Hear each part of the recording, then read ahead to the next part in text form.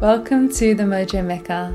We are a media, wellness and artistry hub that from its inception into this present moment has always been a shared space for candid storytelling, deep wisdom and inspiration for living a life rich in ritual, creativity, heart-centeredness, purposeful pursuits and a whole lot of mojo.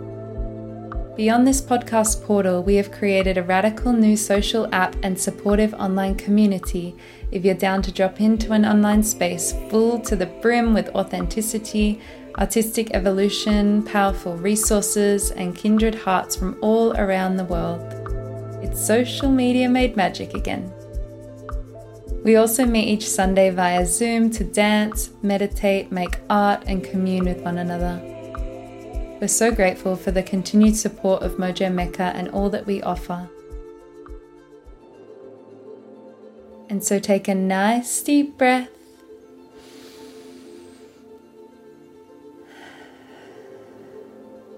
Come right into this present moment and receive all that you need to from this conversation.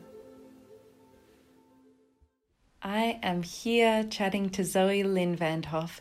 She is such a radiant golden being, golden being the turmeric connection too, and such an entrepreneurial spirit. And she's doing such incredible work in the world. And I've been inspired to drop in with her for a while. So I'm really happy that I followed that intuition and we got to have this conversation.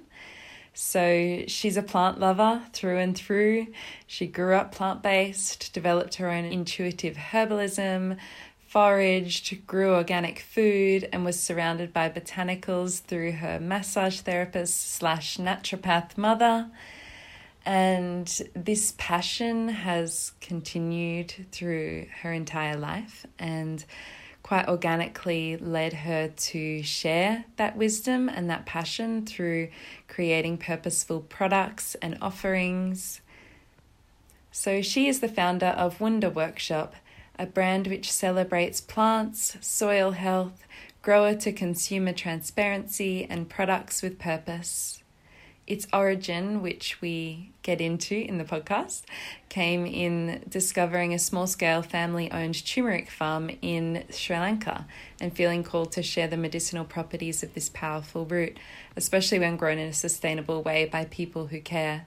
And that's at the essence of all that she does, is in that just taking so much time to discover and connect with the most vibrant and vital sources of plants and just bringing them to people. It's such special work that she does. She carries this same essence and intention of care into her second initiative, Essentials by Zoe LvH, which, sadly born from her late mother's journey with breast cancer, offers a botanical-infused breast care oil that reminds us to lovingly massage and get to know our breasts more intimately. Through Essentials, she also offers a grief balm for softening the pain, opening your heart, and calming your anxiety. And we continue to speak a lot about grief and the ongoing depths of her journey with loss, but how it's also allowed her to experience more joy and appreciation for her life. We also touch on new ways of business, growth not being linear, the importance of deep passion and intention behind all that you do, how to create daily balance and nourishment of the many areas in one's life, and how to surrender to receiving help. And probably so much more, but I'll allow you to drop in and enjoy this conversation. My name is Zoe and I'm the founder of Wunder Workshop and Essentials by Zoe LvH. And Wunder Workshop is really about plants and soil health, and we create beautiful herbal products with all kinds of plants that we've sourced directly from farms across the world, but mainly Sri Lanka. And then Essentials is a skincare brand, and that I really just developed through losing my mother to breast cancer. And I think I'll talk more about that later. But both of these brands have really, the older I get, I realize they've both fully come from my upbringing and my childhood and my relationship to my mother. And so I was born in Australia, actually. So, but I don't sound Australian. I have Australian passport, and I've always felt very at home in Australia, but also very foreign. And I think I feel this all over the world because I've had a bit of a mixed like upbringing. So yeah, when I was born in Australia, my parents divorced when I was 1. And that's kind of when my mum decided to take me back to the Netherlands, where she was from. And I lived there with her and her mother, so my grandmother. And when my grandmother passed away, I was 4 years old. So we moved to Germany to my mother's sister, because that was the closest family we had. So yeah, I moved around a lot. And I think that's kind of, yeah, I notice now has given me always a bit of a confusion of like, where am I from? And I've always seen my mother as my home. And since she passed away, again, that's like a whole nother story, but it's like another journey of knowing or finding your home and yeah, that feeling. But at the moment, I'm actually living in Mallorca, which is part of Spain. And I moved here in November from London. And that was really like such a hard decision. It came really from just a pure connection to the land and the earth here, when I went on a birthday trip with a friend here 3 years ago, and I had no idea about the island. And just being here, I can't even put it into words, but it just felt like a homecoming. And I had like butterflies in my belly. And anyway, it was just such a magical moment that I've never experienced with a place.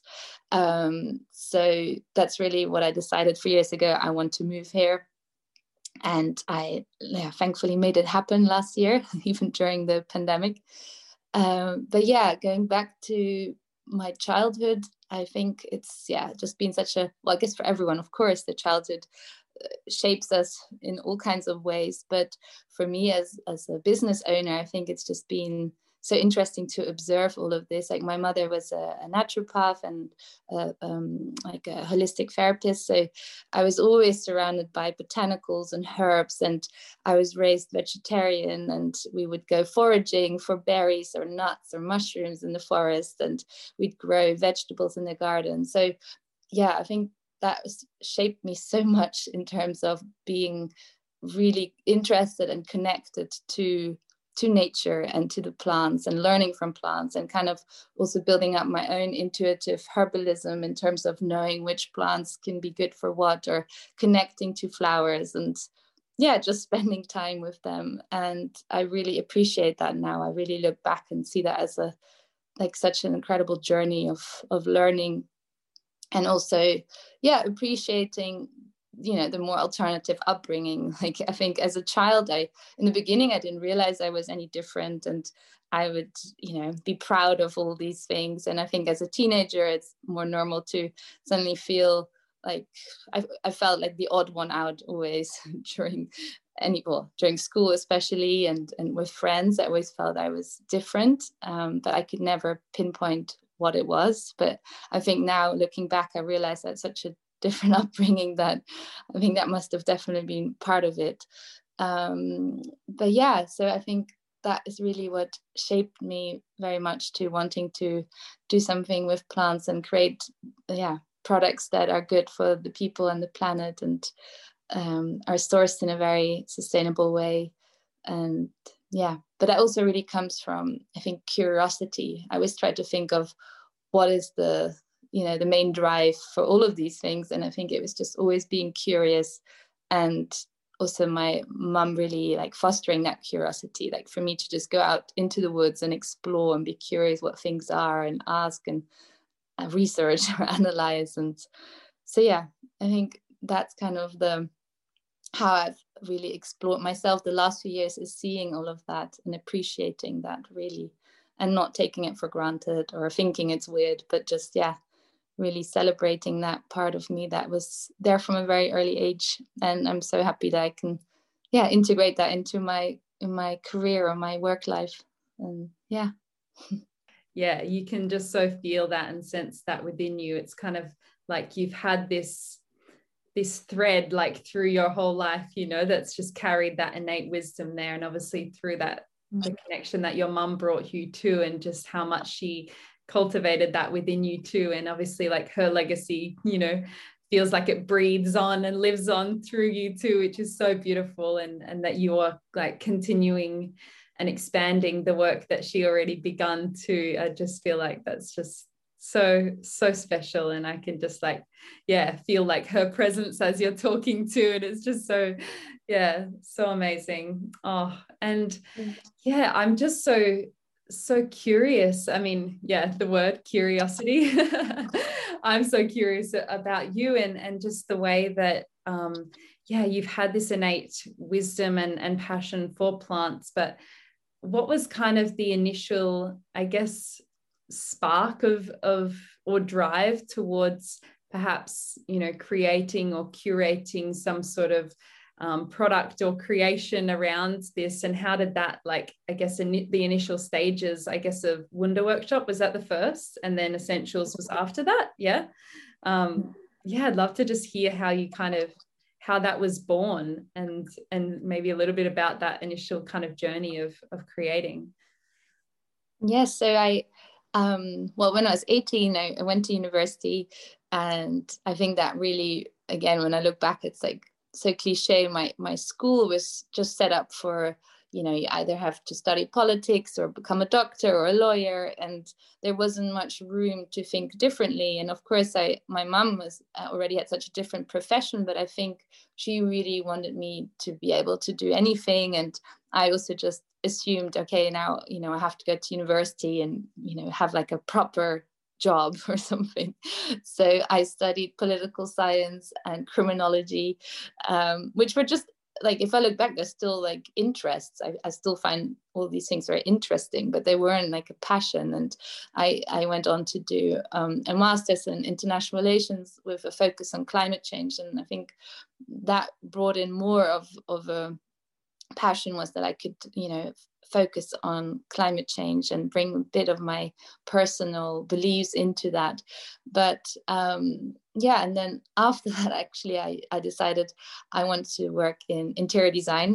Again, totally different, but I just always believed in the effect of a beautiful home or a beautiful setting on our well-being, and how important it is. And like, my mum would decorate our home always so beautifully, and it was always cozy. And, you know, I'd come to other homes sometimes and it would be like harsh lights, and I would just feel it like physically, like, wow, okay, this has such an effect on my well-being. So I thought, okay, I want to work in interior design. But after 2 or 3 years, I realized, again, it was just more of an interest. And I really, I mean, it happened through reading The Power of Now, which maybe sounds very cliche, but by Eckhart Tolle.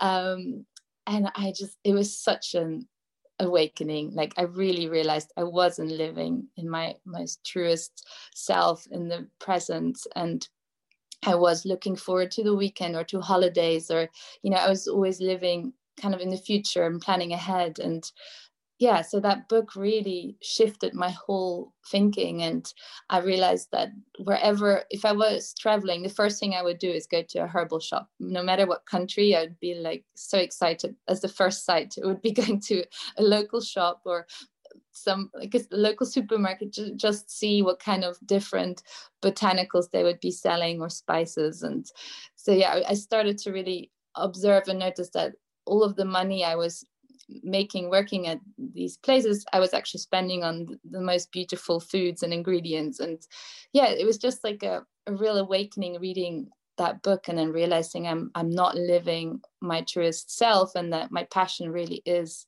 herbs and herbal medicine and plants. And so yeah, and that kind of coincided with going back to Sri Lanka again. So my mum would take me, well, we went a few times to Sri Lanka to very down-to-earth Ayurvedic retreats, where we would learn a lot from Ayurvedic doctors. And my mum was always learning more and more about herbal medicine and all of these things. So I joined her, and and I think that just coincided with me wanting to create my own project or my own brand. And I stayed longer in Sri Lanka, and I came across a beautiful turmeric farm that grew turmeric in the most like kind of ancient or traditional way of planting it alongside all kinds of other herbs and plants and trees. And it would grow next to cacao trees that would give it shade, and next to ginger trees that would exchange nutrients. So it's just like such a learning journey also to see how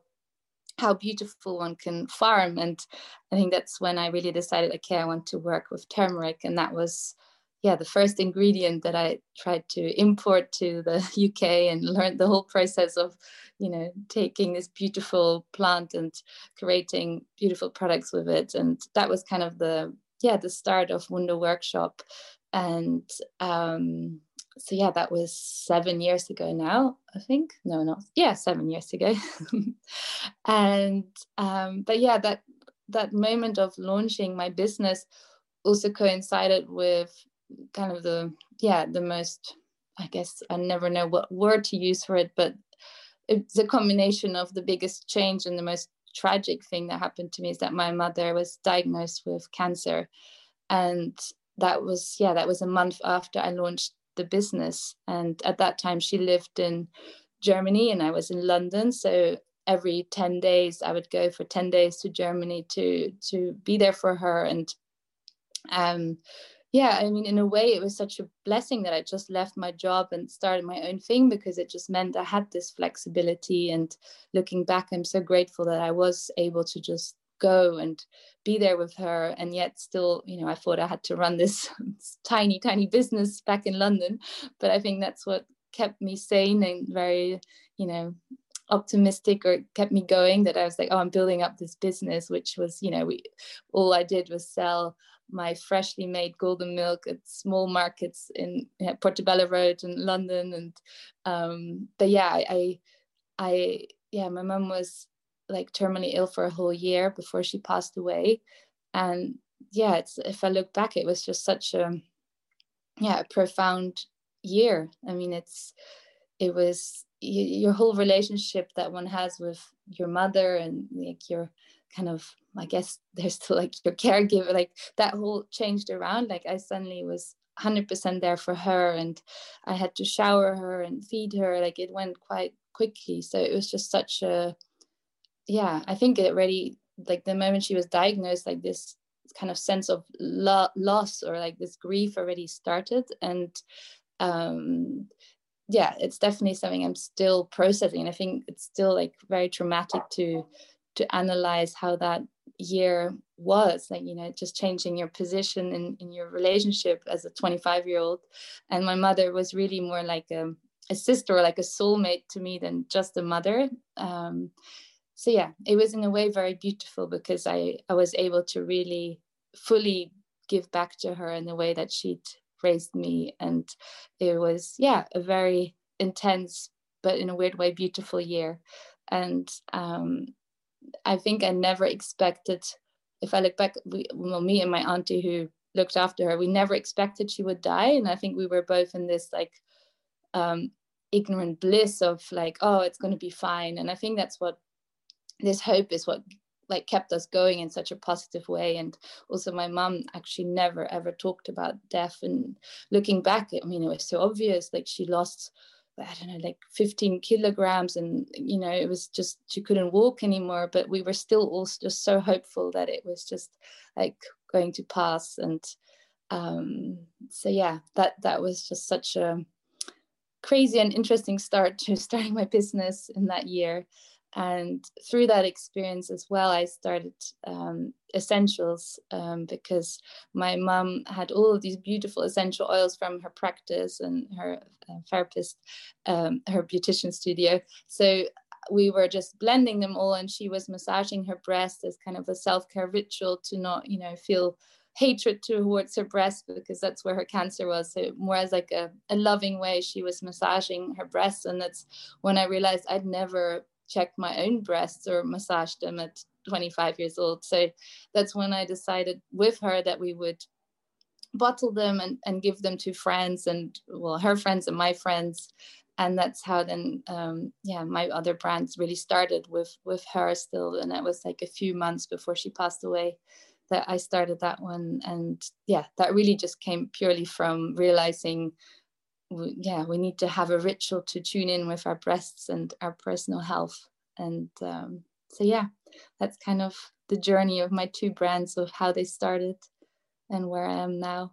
Yeah, and they just both obviously carry so much of her within them, right? Like they're both so born from her essence and from her threads that she had already, begun with you. And wow, yeah, it's just, I mean, it's all parts of the spectrum right at once. It was like, it must have been just the most heartbreaking, but then also to have that be born from it too, as a kind of, I guess that's what I said before, like a legacy and a continuation of her essence to like out in the world, and to allow that to continue to ripple, and also probably to help you be supported, in your life beyond having her as a support. Like she's still supporting you through the products, through the business, like that.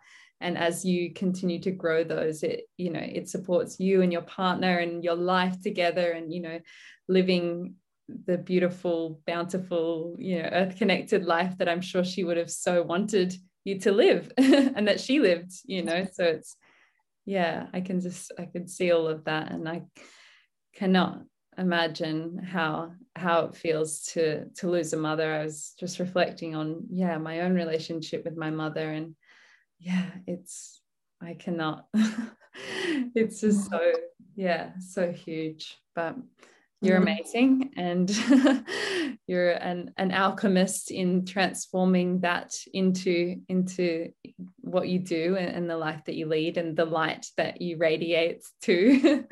It's very, just deeply inspiring. Thank you. Yeah, I mean, I'm constantly learning from it. It's such a journey. It's only been 5 years now. Yes, 5 years, which sounds long, but I still have moments where I have this like ping of like, oh my God, my mom is dead. And even still, like it just depends on what flow you are or what state. It can still sometimes just hit like she's not there. And it's such an interesting journey, and living with grief. Of course, everyone will experiences grief or will experience it, but it's just such a in some ways I'm always like, okay, I'm also very grateful for the grief, because it's just such an eye-opener, and it's such a connector to myself and to everything else. Like emotions feel like the extreme and all the spectrum, not just the sadness but also the beauty. Like I can just look at a tree and feel so much compassion and love, and I could cry sometimes from gratitude. Like, so it just feels like it really has accentuated my emotional inner world and how I feel and perceive things. So I'm always trying to think of the positives that I'm learning through grief, and really now truly understanding how grief is love, and how I carry that within me. And in the beginning I was always kind of looking outside of me for signs that my mom is there. I just didn't know how to expect it or how to work with those energies. And it took me a while to realize she's just within me and in my heart. And it's such a beautiful thing to really come to that realization. And of course she is everything and nature, but to really truly feel her in your heart is just that was just such a beautiful kind of realization a few years ago. And it also helped because I was really like looking for signs constantly. I was like, where's the sign? And of course I still like to see signs, but it's just beautiful to learn that it's just pure love that's within you and around you. Yeah, I know. And I was going to even ask you about that, like whether you do feel her in that way. But then even in just like looking at you, I can just like feel her, it feels like more of a radiance and a presence that's carried within you. And it like you said too, and I so see that deeply in you too, is like the opening that grief gave you into the depth of emotion in that full spectrum. And I can see how deeply you really honor and appreciate life now too, in having gone through the depths of that. And it's such a beautiful teaching for a lot of us who kind of rest in more of that, or perhaps, don't take the time to either really deeply sink into the emotions that they're feeling, the sadness or the anger or what's coming up, or really sink into a deeper presence with what's happening, a deeper feeling of connection to nature or to one another, and it's become more and more common these days, I guess, in the civilized world to kind of be more of like that monotonous sort of, it is more about the just getting by sort of thing, and not stopping to actually really sink in and see what's going on, check in. And I'd love to speak to perhaps how the last year has been for you in that sense, because you already live in that sort of way, and I guess perhaps even from your perspective, what do you see happening on that more like global level? Because it has been quite a, it has been more of that intense time where we do have time and space to sink into both the depths of emotion and, and fear and all of those sort of, I don't want to say lower emotions, but, the more kind of heavy in a sense. But then also I feel it's been a beautiful way for us to slow down and appreciate life too. So it has been kind of tandem, both of those all at once, right? I'd love to just kind of, hear from you how you reflect on this time that we're in as a humanity, this crisis, but this opportunity, Yes, definitely. I mean, one thing, of course, that's a major topic is change and adapting to change. And I think that was the biggest lesson of losing my mother, was the fact that we were planning things years ahead. She would say, oh, for my 70th, at this time she was 66, but she would already say, oh, when my 70th, we're going to celebrate, we're going to I don't even know, safari, or we're going to India, like something beautiful and big that she had like on the horizon, and that was the plan. And or say, oh, next year we're going back to Sri Lanka. And I was just like, yes, amazing. And I accepted all these plans, and obviously then realizing she died, you realize, wow, we've made these plans, and it was such a hard, on top of obviously going through the grief, it was also such a constant grief of grieving these plans that we'd made, or like these future ideas of, we would always kind of, I would always say, oh, I'm gonna have a beautiful cottage, and I would have like a side cottage for her if she was like 80 or 90, and she would have like a granny flat or something, and we would daydream about that. Or if I ever had children, that she would just be able to live there with us. And that's still something that I find really painful to think about, because it's this adaptation to something that won't happen. And I think that's something that this whole year has really highlighted again, because we've all made plans and we've all got expectations of what we're going to do and what we wanted to do. And it's like, I think, a constant some sense of grief of we're not doing these things. And but it's also like a constant lesson of doing what we really want to do in smaller scales, and do them now and make them happen if you can, of course, and prioritize things that are really important for oneself. And also just, for example, I find uncertainty really exciting. Like I think that's maybe part of running like two businesses. It's important to love uncertainty, but I just find it so exciting to wake up in the morning and anything could happen, any opportunity can come up, and I just find that really exciting. So I think that's maybe something one can nearly train, to see uncertainty as like something that is positive, and just shows that life isn't like stagnant or the same, or expecting that something will exactly happen in a certain way. So I think it's change and uncertainty are definitely, I think, two major topics that have been very much like on the surface the last year. And personally, I find it yeah, there is two things. Like one way I find it actually, again, like a beautiful time to reflect and do what you want to do, and say yes to things you want to do, and also realize certain, for me, I was always saying yes to a lot of events, and I just realized that I actually really didn't always want to do them. And I just felt compelled to say yes. And I felt like, the fear of missing out if I wasn't showing my face somewhere. And I think that's really like one personal lesson from it, that it's just, I need to observe before I say yes, whether it really serves me or not. And so I think that has been really good. But on the other hand, I do notice anxiety or fear, is like many people, I imagine, is about the future and about our freedoms and political system. I mean, as I said earlier to you as well, it's like I can go down rabbit holes, and I try not to, because it just feeds the anxiety. But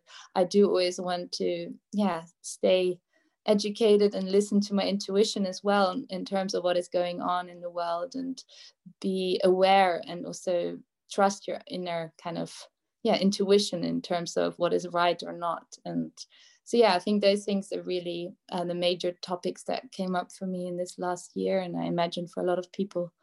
But I do observe a lot of change in terms of also how I keep myself busy. I think back in the day, I would just, I guess, always see friends and then go for, I don't know, dinner or drink somewhere. And with all of that time, that you don't do that, I realize I busy myself in other ways now. And I think that's again linked to, if people have things like, if they're grieving or have mental health issues, it's very hard to sometimes have so much more time to deal with these things. And I notice sometimes I busy myself with being more on my phone, which is something I guess before the pandemic I didn't have as much as a urge to be on my phone. But I think that's because I was doing other things in person with people. And so there's a lot that I'm observing in myself and others around me. That's it's interesting. But I do hope that we can stay positive and not increase our anxiety through worrying about all of this.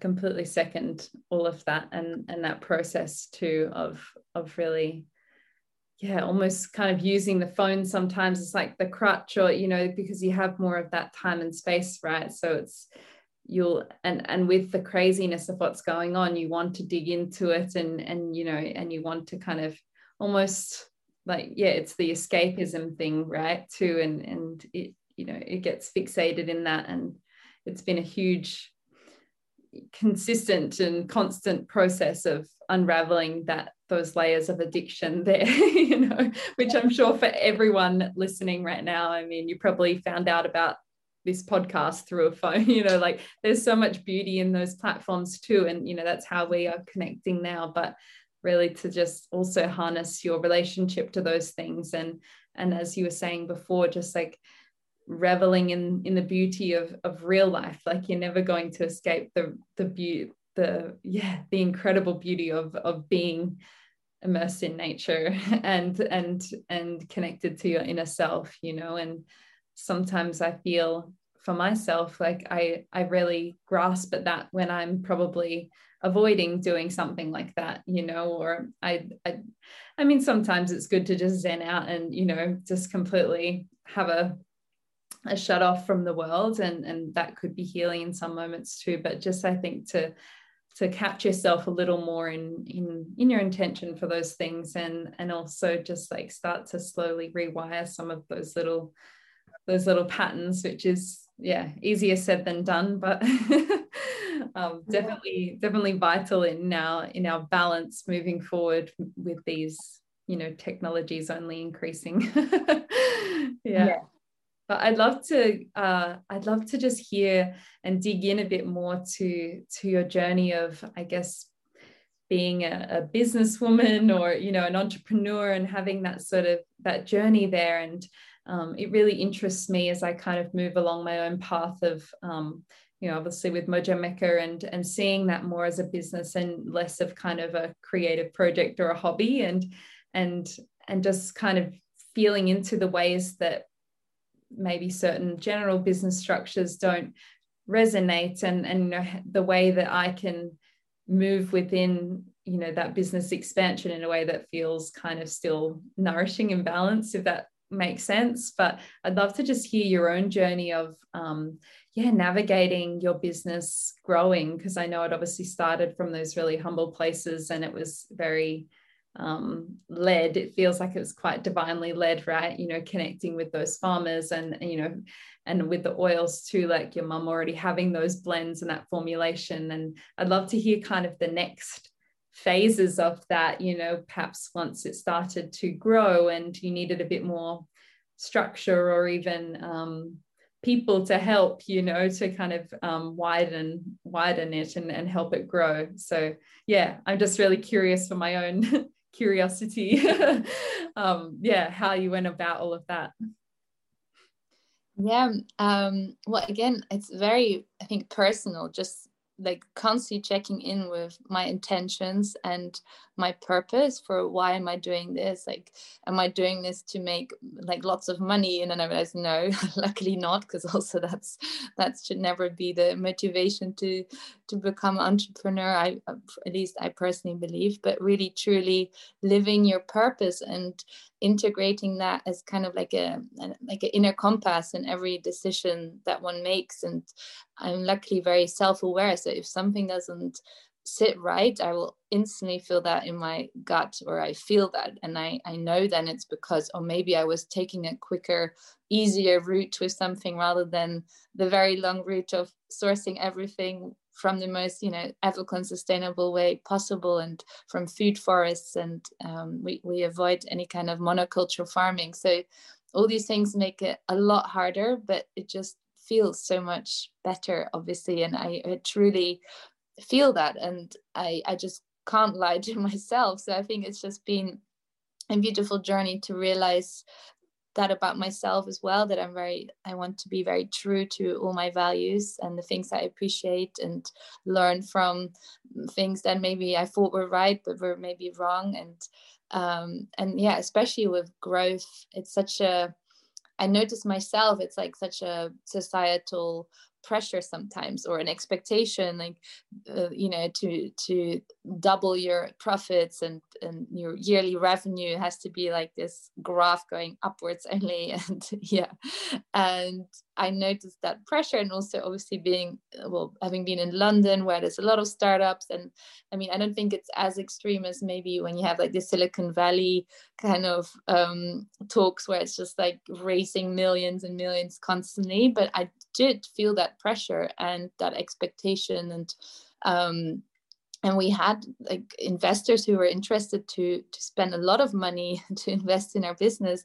And it was interesting because every time I just felt so uneasy. And when we were having these conversations, and whenever we said no, I just felt such a relief. And again, I think it was just such a nice reminder to realize, okay, this is not really about making lots of money and being huge, but it's about fully living what we believe is you know, truest to ourselves, for me and my partner Tom.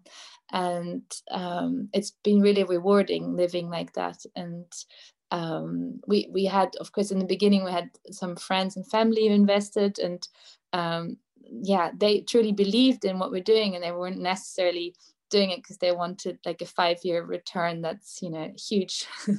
And I think having that guidance and belief in one has been really amazing, and we're so grateful for that. But we've learned also that I think there was such a maybe a negative, I don't know, like thought about, if you, like, I never wanted to take a loan out from a bank. I thought, oh no, we're not going to do that. We're going to get like a huge investor and things. But I just totally changed my thinking about that last year. And now we got like a little bank loan, and it's been so incredible to feel independent. Of course, we're still dependent on the bank, but it's not the same way as like just taking on an investor and having that, you know, expectations with, you know, in 2 years time we need to hit this kind of target. And it's just been interesting journey to constantly learn from ourselves and see what's right for us as a business. And obviously that's very like personal, but for us it works this way. And I do believe that success is nearly like a side effect from running your business out of passion and purpose, you know. And we're so constantly grateful how we're able to live the life we want to live, and that's fully created from something we're very passionate about. And so yeah, we'll continue doing it that way. And of course growing is important, but yeah, we can grow a little bit more, but I don't have plans to be like the biggest, bestest known, you know, herbal company or something. I just truly believe in, yeah, having lots of like-minded businesses across the world. And yeah, so that's kind of how we try to lead our business life.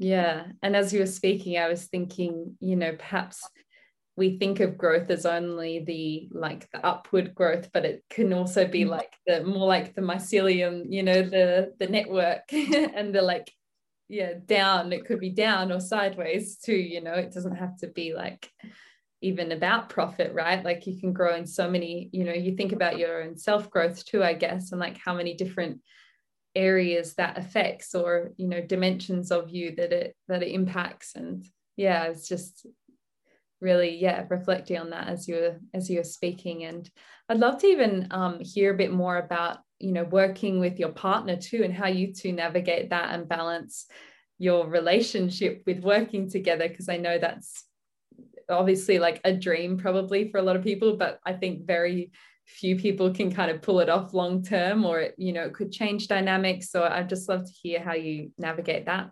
Yeah, so again, that's just such a journey. It's definitely was very difficult in the beginning, for both of us. So the first 3 years I kind of did, well, I was full-time at Wunder Workshop, and Tom was still working full-time in another job. And he was just incredible, helping out on the weekends when I was doing events or market stalls. And obviously in the first year when my mum was ill, like, he had to take on a lot whilst I was in Germany.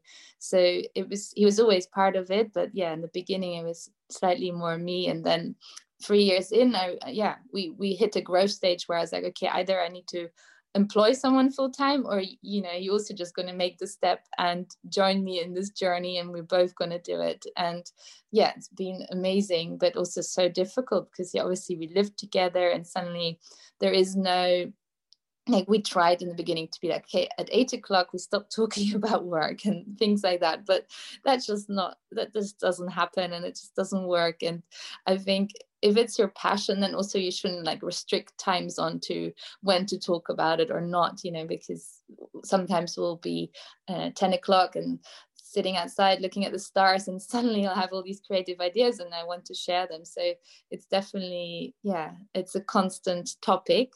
I think the hardest thing really has been the grief. I mean, it's like a whole third party in this. It's like the relationship, the business, and the grief. And sometimes it just feels so overwhelming that I don't have the space for that. And I think that's maybe just very difficult when you run a business together and you're constantly together, that there is no space really to often be alone. And I think that's been my biggest teacher, is how much I gain from just being alone for a bit. And I really book that in, like that's my self-care. It's booking in. I mean, it was easier before the pandemic. I would just, you know, go away for a weekend by myself, or a week, or just a day. I would take the train out of London and go into nature for a full 12 hours without my phone.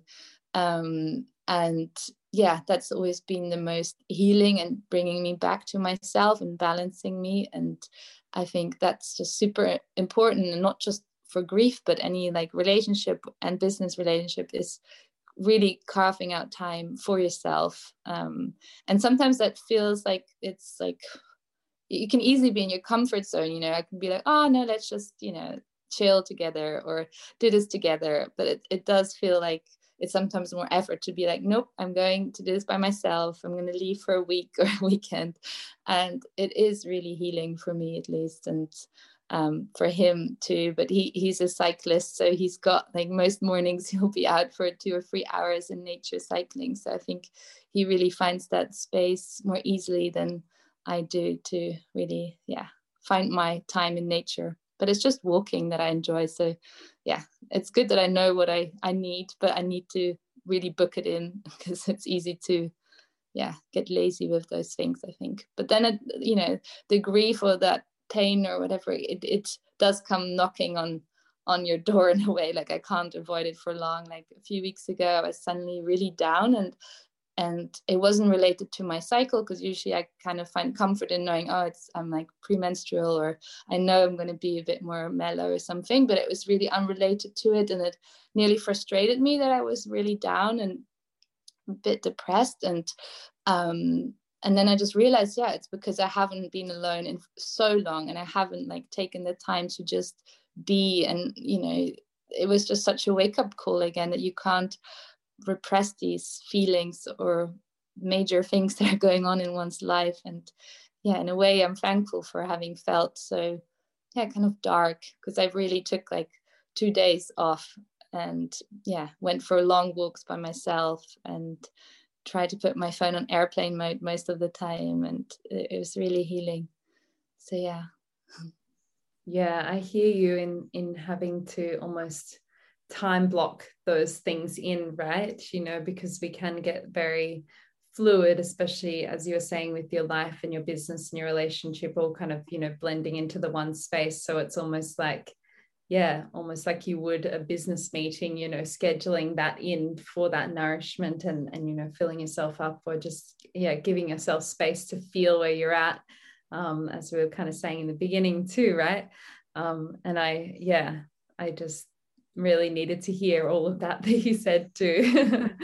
I'm like in the process of coming out of a relationship and of my own feeling and accord, but the reflection that you were kind of giving me with kind of the internal time and the solo time really being what is needed to return to. And that I feel like that's why I've been getting the intuition to come back and to close that. And there is grief in that, but it feels ripe with what is the next phase for me, and for everything that I want to do and feel to do from this point onwards. So it's so much about trusting that, right?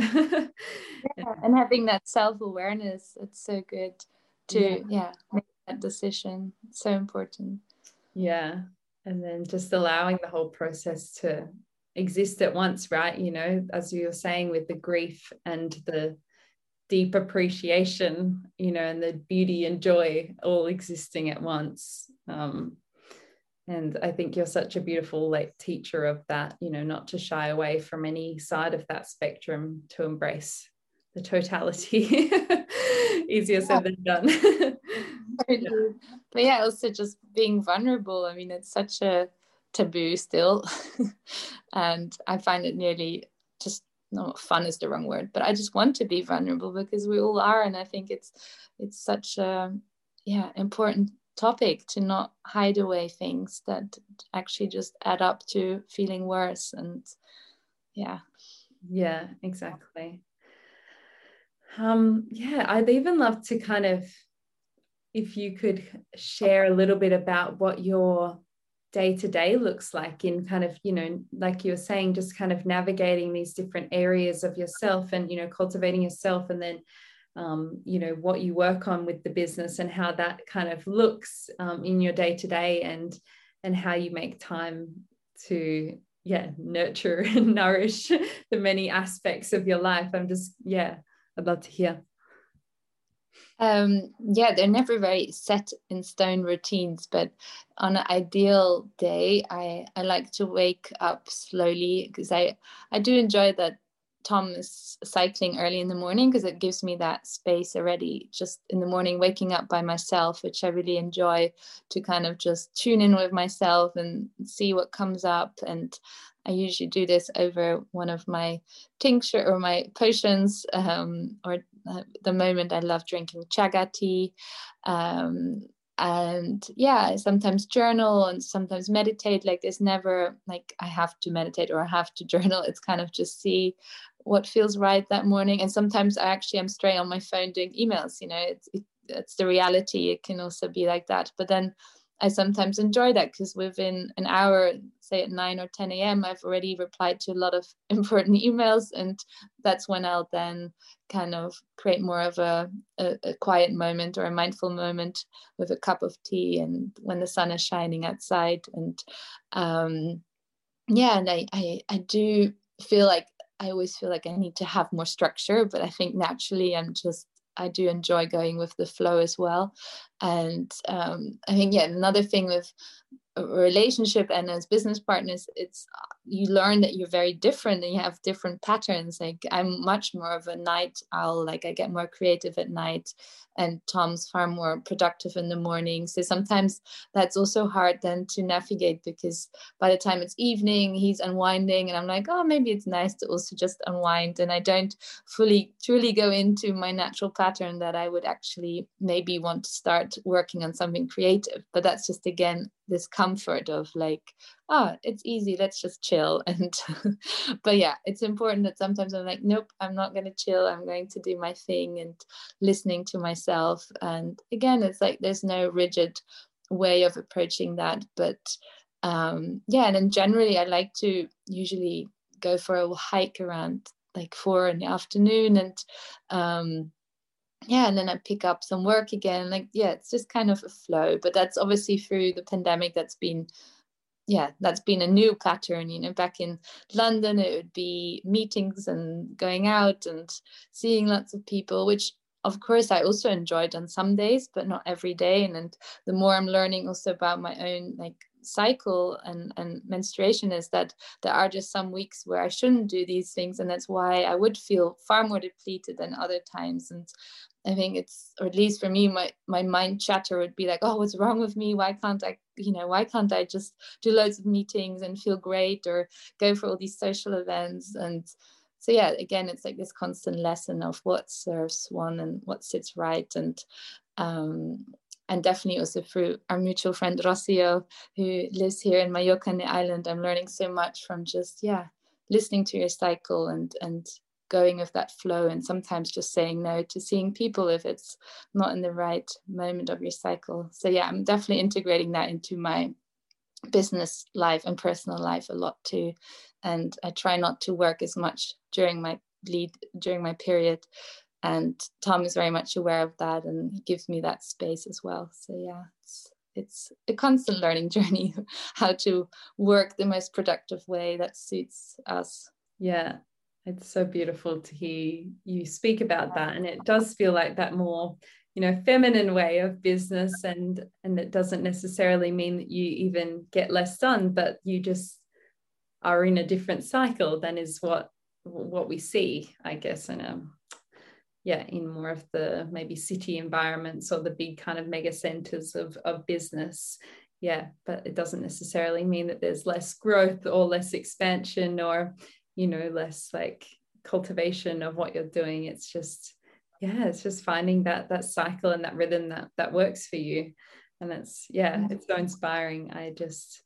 I'm still coming to that same place within myself of what feels right. And I so resonated with you about sometimes just waking up and feeling immediately so inspired. So you jump on your laptop and you're already like creating, you've got all of these ideas. And then sometimes it is like the 12 a.m. and you can't sleep and it's there and you've just got to, do it. And then sometimes you have a couple of days where you're like not inspired at all about what you're doing. I mean, you are, but you don't have the energy, or there's nothing there that is really, really ripe to work on or something. I don't know how to explain it, but sometimes it just lulls a little bit. And also to just embrace that and to kind of not have to be entirely stable all the time with it, that it will balance itself out. And I'm not sure if you feel in a similar way, but with Mojo Mecca, I kind of also somewhat see it as maybe an entity that I'm serving or something, that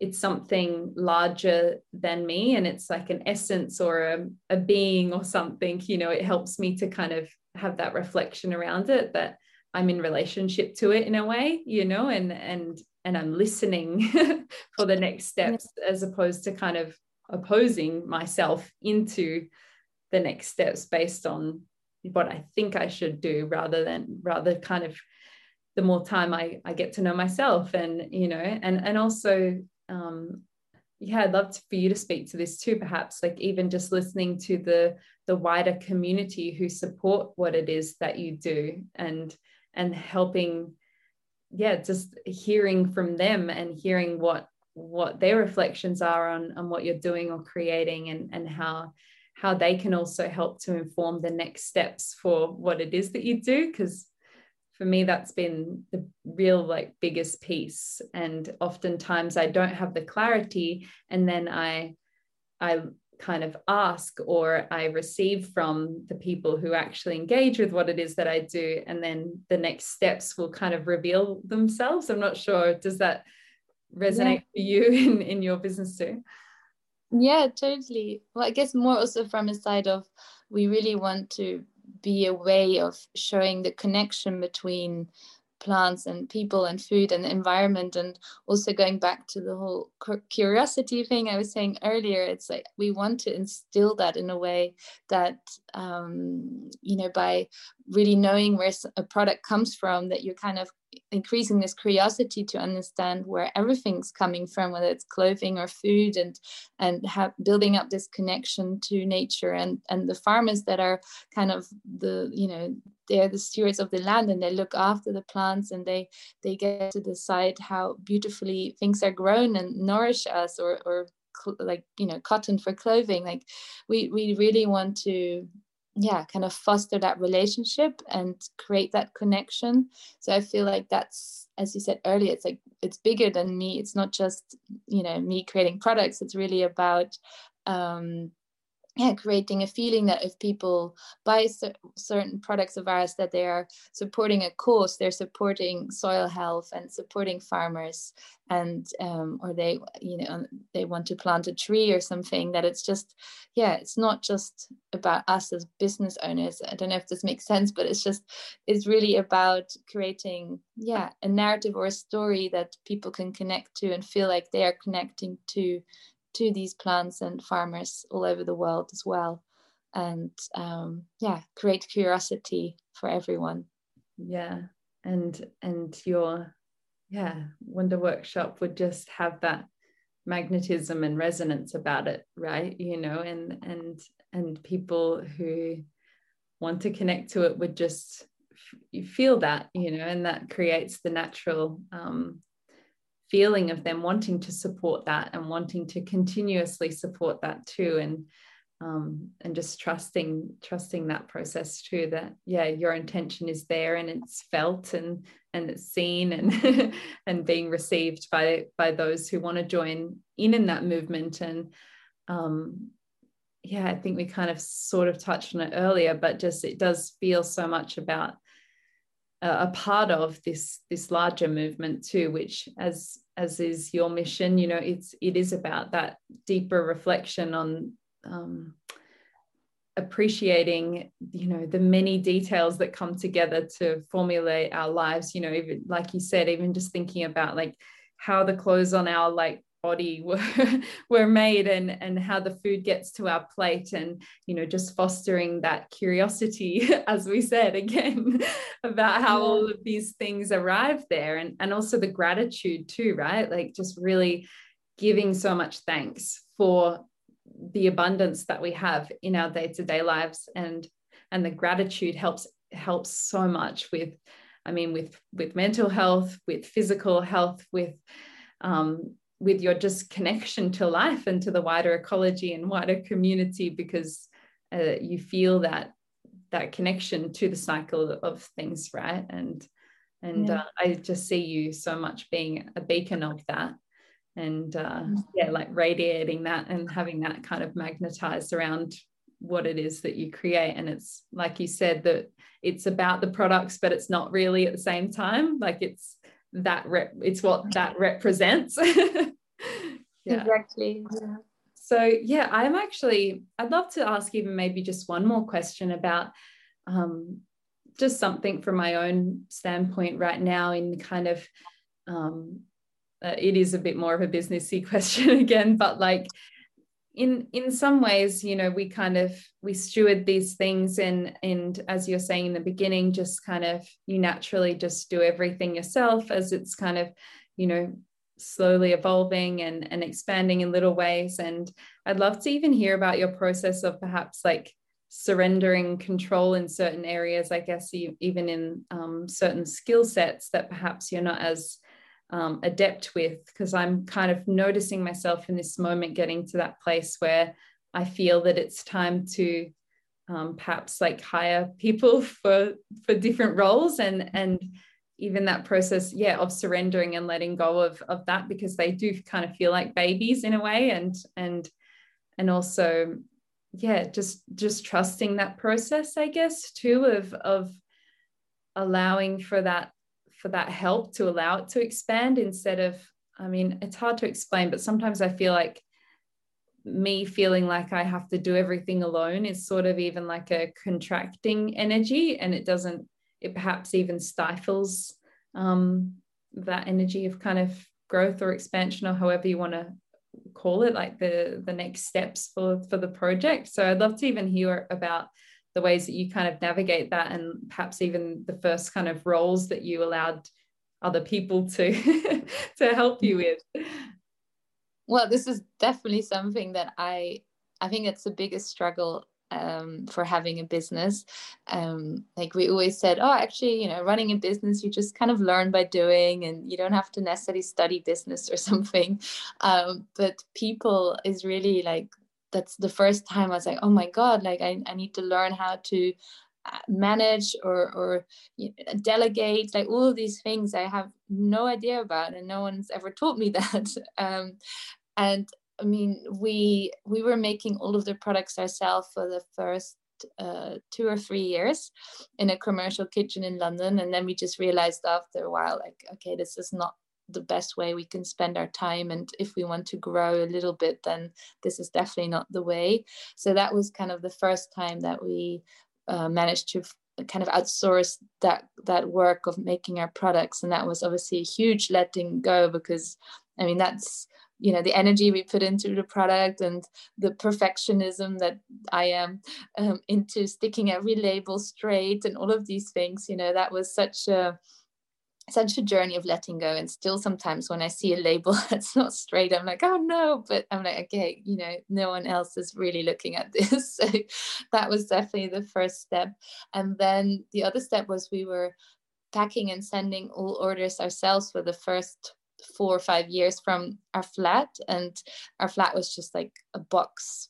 Everything was just boxes and dust. And again, that was just such a moment to realize, okay, we need, you know, we're growing, we can't spend every morning 5 hours packing orders, which of course is amazing that we have orders to pack, but this is just draining us. So again, that was such a journey to let go of that part. And again, for me as a perfectionist, it's always like a hurdle that I've managed to then gotten over, and I'm like, wow, okay, I can sit back and let someone else package my order. And again, of course, issues arise sometimes because we're all just human, but when something is not packed with the most sustainable materials that I'd like for the packers to use, and they just use something quick and easy because we'd run out of something and was notified, it really hits me very hard. And again, it's like just learning to let go of that control, and not everything's perfect, and people will understand if something has, you know, for once it had like a bubble wrap in it, I was like totally like in tears about it. I was like, okay, you know,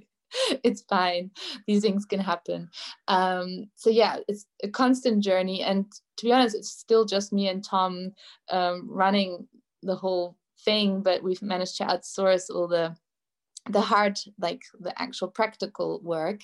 And actually last month I really set the intention that I want to find someone to come and work with us, and I think that was really just from feeling so overwhelmed from everything, and also linked to those few weeks where I was feeling very down. It was just, oh my God, I can't just really go and chill for a while, because I feel like I have to, you know, be in control and on call and on every email.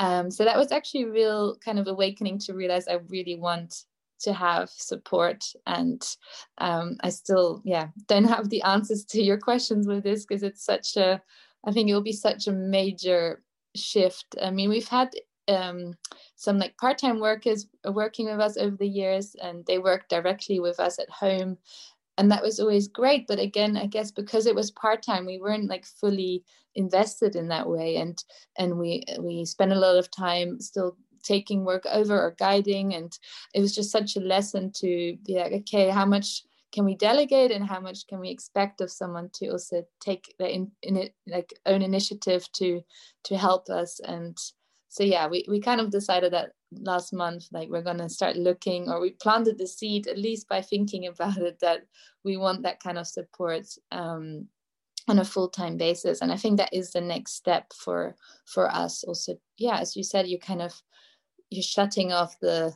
potential to grow, maybe by sticking so much or holding so much onto it and being so in control. And Tom definitely has less of an issue with it than me, but I think, yeah, I'm more of a perfectionist and more, I like to be in control. And I think it'll be the biggest important lesson for me to let go of that. And it's definitely an ongoing journey for sure.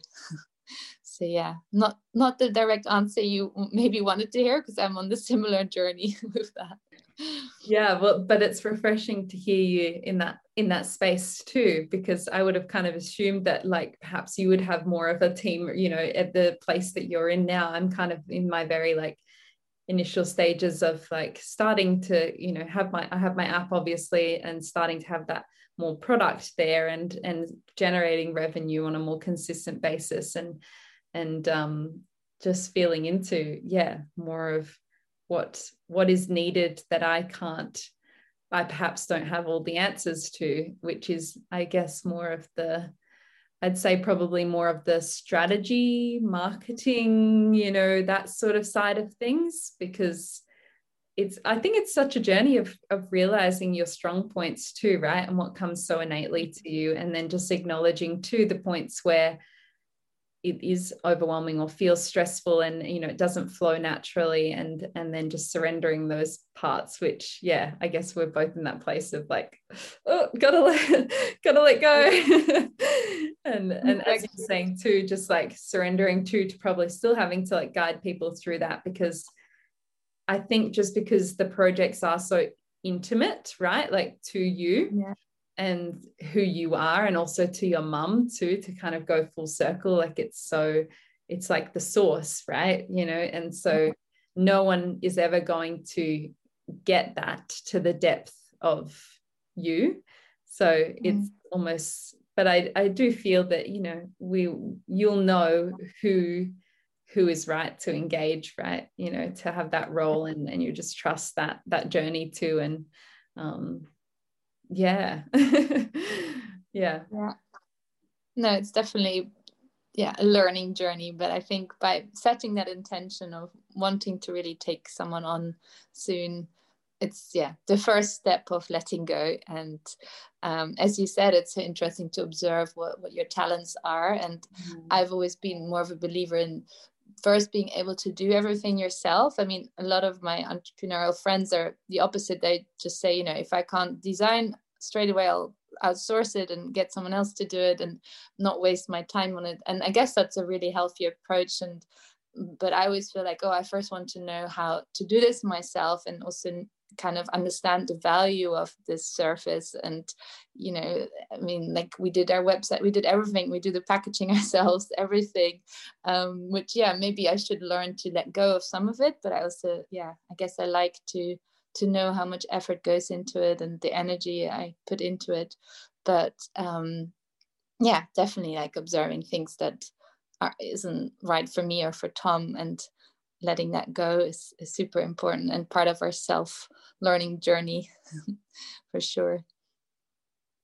Yeah, and as you were saying that, I was just reflecting on my own, you know, especially with the design side of things too, and just it kind of allows for more of that organic process of perhaps the style or the direction like changing, because you can do those little shifts, you know, like you're like right there on the website or in the packaging, and you can change things.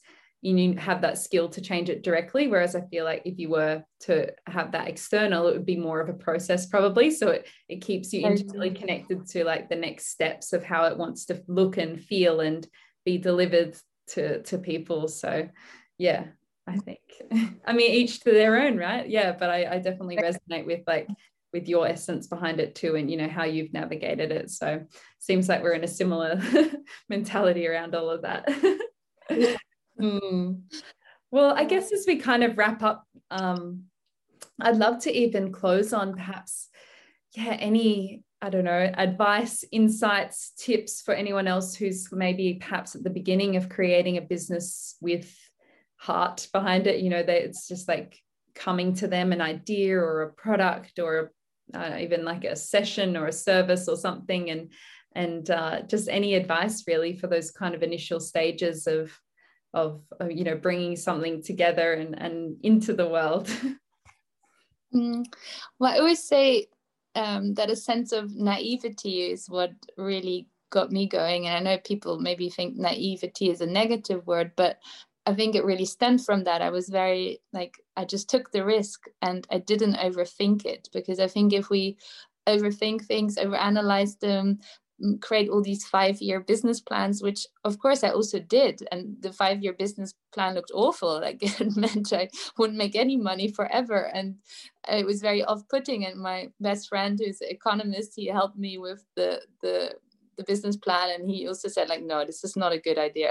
And I didn't listen to him, and I also didn't listen to, you know, like all, family friends or older businessmen who are like, no, just stick to your job, maybe make this a hobby or something. And I think it's just so important to yeah, maybe that inner child or that naivety of just being like, nope, I'm going to do this feels right. Maybe on Excel it doesn't look straight away like the best idea in terms of numbers, but as I said earlier, I think success nearly is a side effect of living your passion and your dream. And of course you have to be realistic, and yeah, I had freelance side jobs here and there to pay my bills, but I really just dived in deep and was like, I'm gonna run this business, I'm gonna make it. And I think, yeah, that really came from naivety in the best way, because if I look back, I'm like, oh my god, how did I just leave my job and, you know, started selling cute little drinks on a market? But yeah, it was amazing, and I appreciate that myself at that time for just living my dream and my passion and going for it. So yeah, I think that would be my advice. Yeah, so beautiful. And also, yeah, what you said too about just honoring perhaps the times where it is more of a side hustle. You know, like I think there's certain maybe cultures that are created about, you know, everyone being their own boss or something, and it's that can your passion project or your side business can kind of live alongside your other passions too, and it can weave along them, and kind of, yeah, serve you in different ways at different points too, as we were kind of saying about the growth too, and it not being a linear process, you know, and just embracing like the seasons where you do other work, perhaps if it's not, you know, feeding you entirely in that time. And I've been in that same space, and so I'm glad that you mentioned that, because I think it removes a lot of the pressure around it too, right? And you can just keep flowing with it and being on the journey, and not like having it be, yeah, because like we were saying too, with the pressure, it's like that contraction, right? But if you have perhaps in the beginning a couple of things going on, then you're not as really deeply pressuring that to boom, you know, whatever you want it to do, you know, you're just kind of following the feeling and following the passion, and yeah, like allowing it to organically move in that way. Good advice. So yeah, like how can people connect to Wunder Workshop and your essentials, your your beautiful oils, and just you in general, or anything else that you feel to offer as ways that people can continue to commune and connect with what it is that you do? Well, I guess it's mainly all on Instagram. Although I'm also always like, should I get away from it and move fully to your app? But I'm just dabbling in all these things, also like Clubhouse, and I don't know, I'm just exploring what sits right. But at the moment, it's really Instagram that I truly do love connecting to people through that. And that's via my personal one, which is Zoe LvH. And then, Wunder Workshop. and Essentials by Zoe LvH. So I can be contacted on all of those profiles. I run them all, so yeah, I'm behind them. So yeah, that's probably the best way of connecting with what I create and do. And then obviously if they want to, purchase them, they can go to the website. So it'll all be linked through there too. But I'll put all the links in the bio below the podcast too. Thank you. Well, yeah, I know that we could continue to talk for so much longer, and I'm conscious of your time and jealous of your lunch. But there's obviously so many more tangents we could go down, but I've so loved just communing with you around this process of curiosity, right? And the many ways that it has the many pathways it's taken you down from business to also grief and that emotional process, and just coming from more of that curious space around like deepening in those processes and not being afraid of them. And I think you just you really radiate that courage, right, to go there and go there on both sides of the spectrum. And I'm just deeply inspired by you, and thank you so much for taking the time to chat with me. No, thank you so much. It was so like as you said, we can talk forever, and I really hope we can do this in person one day soon, either in Australia or here. Either Australia or Mallorca. I wouldn't mind. Either of the two is good.